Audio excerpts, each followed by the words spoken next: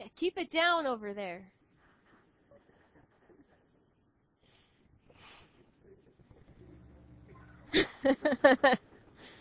Only if they don't have tomatoes.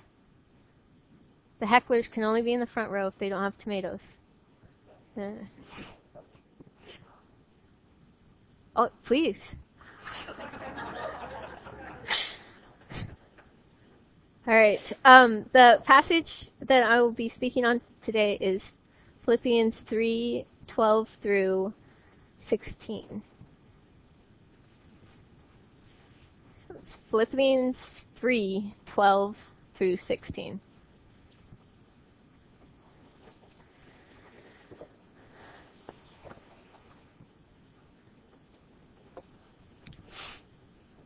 All right.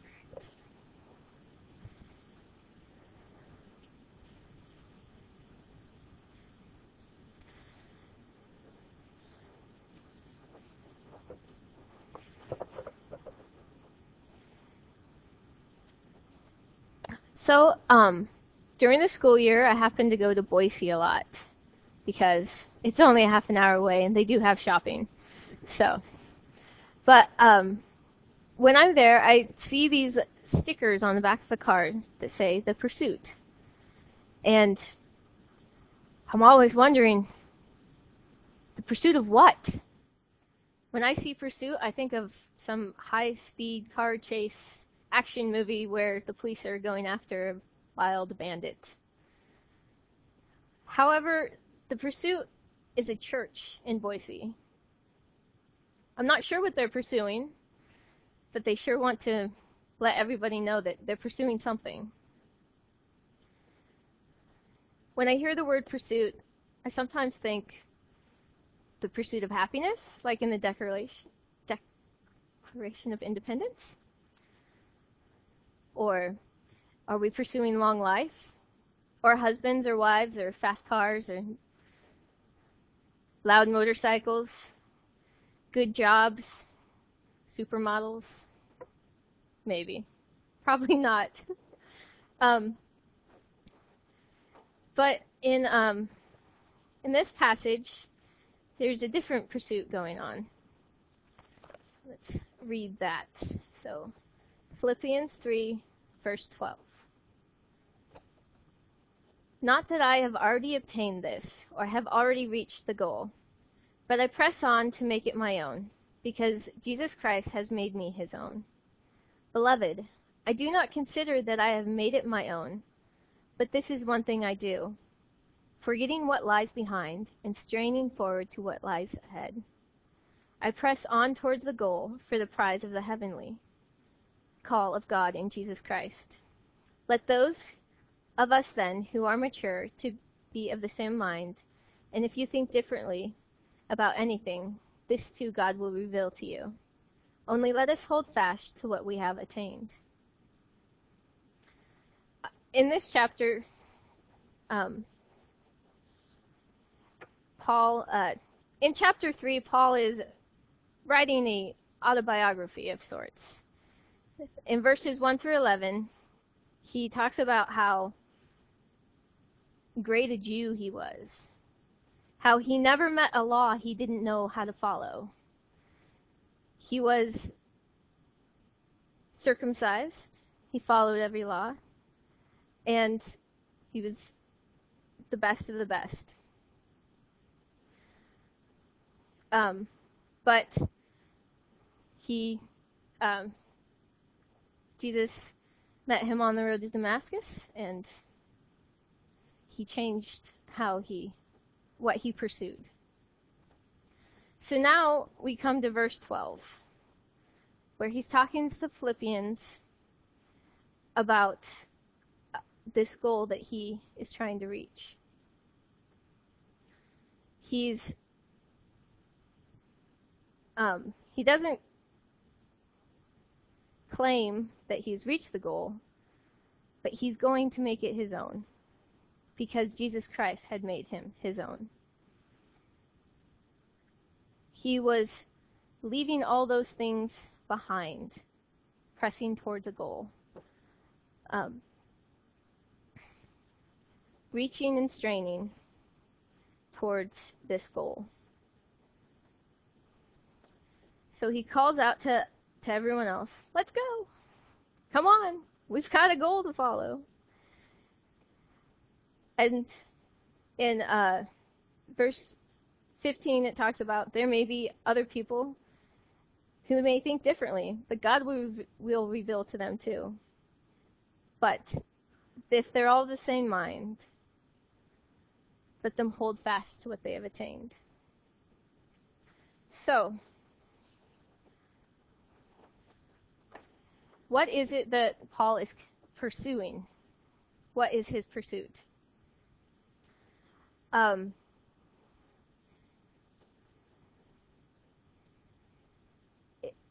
He talks about a heavenly prize. He's talking about reaching full communion with Christ, or to know or to become like Christ. And that is the goal that he's reaching for, which is the goal that we should all be reaching for, to know and to become like Christ. And Paul goes about this in a few ways. First, in verse 13, he talks about forgetting what lies behind and straining forward. He doesn't get bogged down by his past. He forgets his failures, and moves on in life. It's not that he's deleted his failures from his mind. He's still going to learn from them, but he's not going to let them get him down. He's going to keep on moving. He forgets his successes in a way. It's not that he's not going to be happy about them. It's that he's not going to let himself get into that position where he says, I did this myself. But he's going to keep on moving forward because he knows that Christ is with him. Looking behind only distracts you.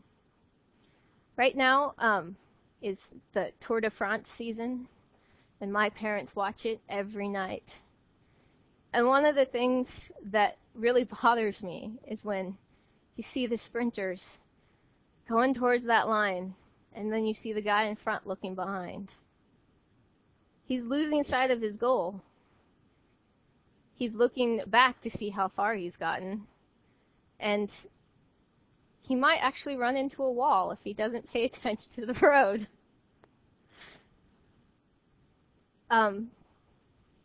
So it's really important to not get bogged down by the past. Because if you look behind, it's very hard to walk forward. The second thing he does is he presses on.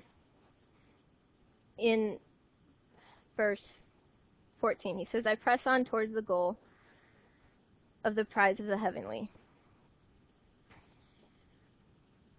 The future goal calls him.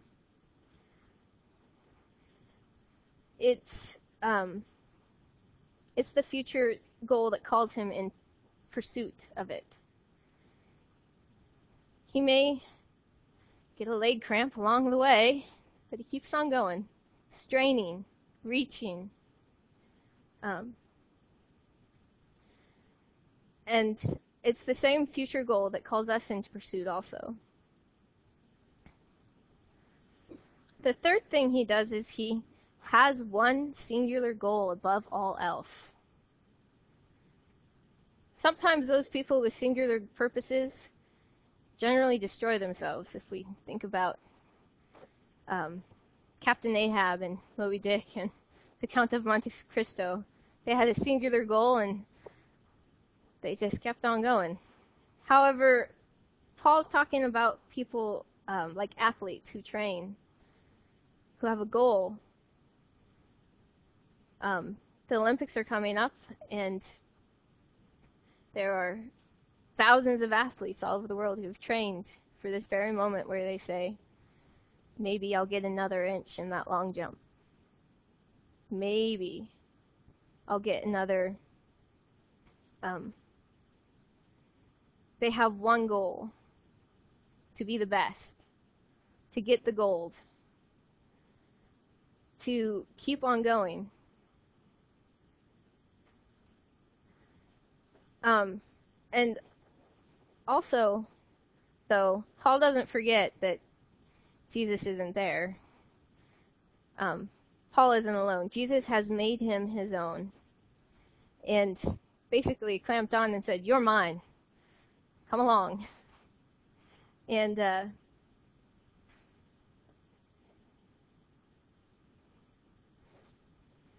so Paul doesn't make this journey on his own. He's being helped by the Savior. So that's what Paul does. So what does this mean for us as we're pursuing? One thing, like the first thing that Paul does, where he doesn't get bogged down by the past, our present has meaning in light of our future. The future, in verse 11. Chapter 11 would have been a long way away, but verse 11, Paul talks about the resurrection from the dead. And this is one of those future moments that we are straining towards as we continue. But our present does not have much meaning if we don't go towards that future.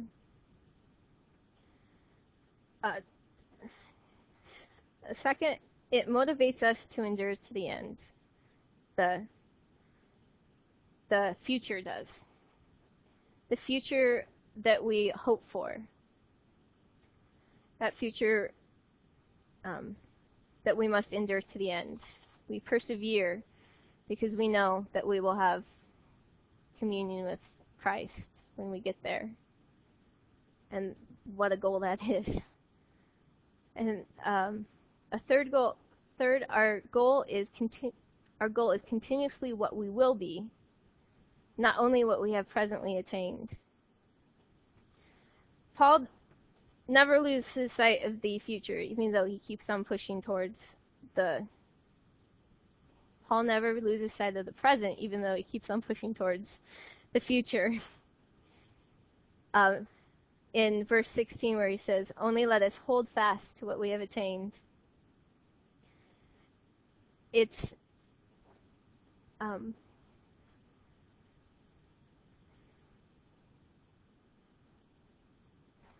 the goal that motivates the journey. We don't start the journey unless we have the goal. And the journey is actually the best part. Because it's not a goal that we're going towards. It's not just some crown waiting for us in heaven. It's the pursuit. It's the journey. It's coming alongside our brothers and sisters in Christ and journeying with them as well.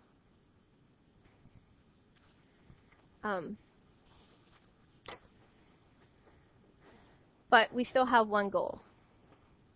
That is to reach full communion with Christ. And to conclude, I'm going to read a segment from one of John Wesley's sermons about the goal. This passage has particularly moved me. John Wesley says, "Let it be observed, as this is the end, so it is the whole and sole end, for which every man and woman upon the face of the earth, for which every one of you were brought into the world and endured with a living soul. Remember, you were born for nothing else. You live for nothing else. Your life is continued to you upon the earth for no other purpose than this, that you may know, love, and serve God on earth, and enjoy him to all eternity. Therefore let your heart continually say, this one thing I do. Having one thing in view, remembering why I was born, and why I am continued in life, I press on to the mark. I aim at the one end of my being, God, even at God in Christ reconciling the world to himself. He shall be my God forever and ever, and my guide, even until death. Even until death.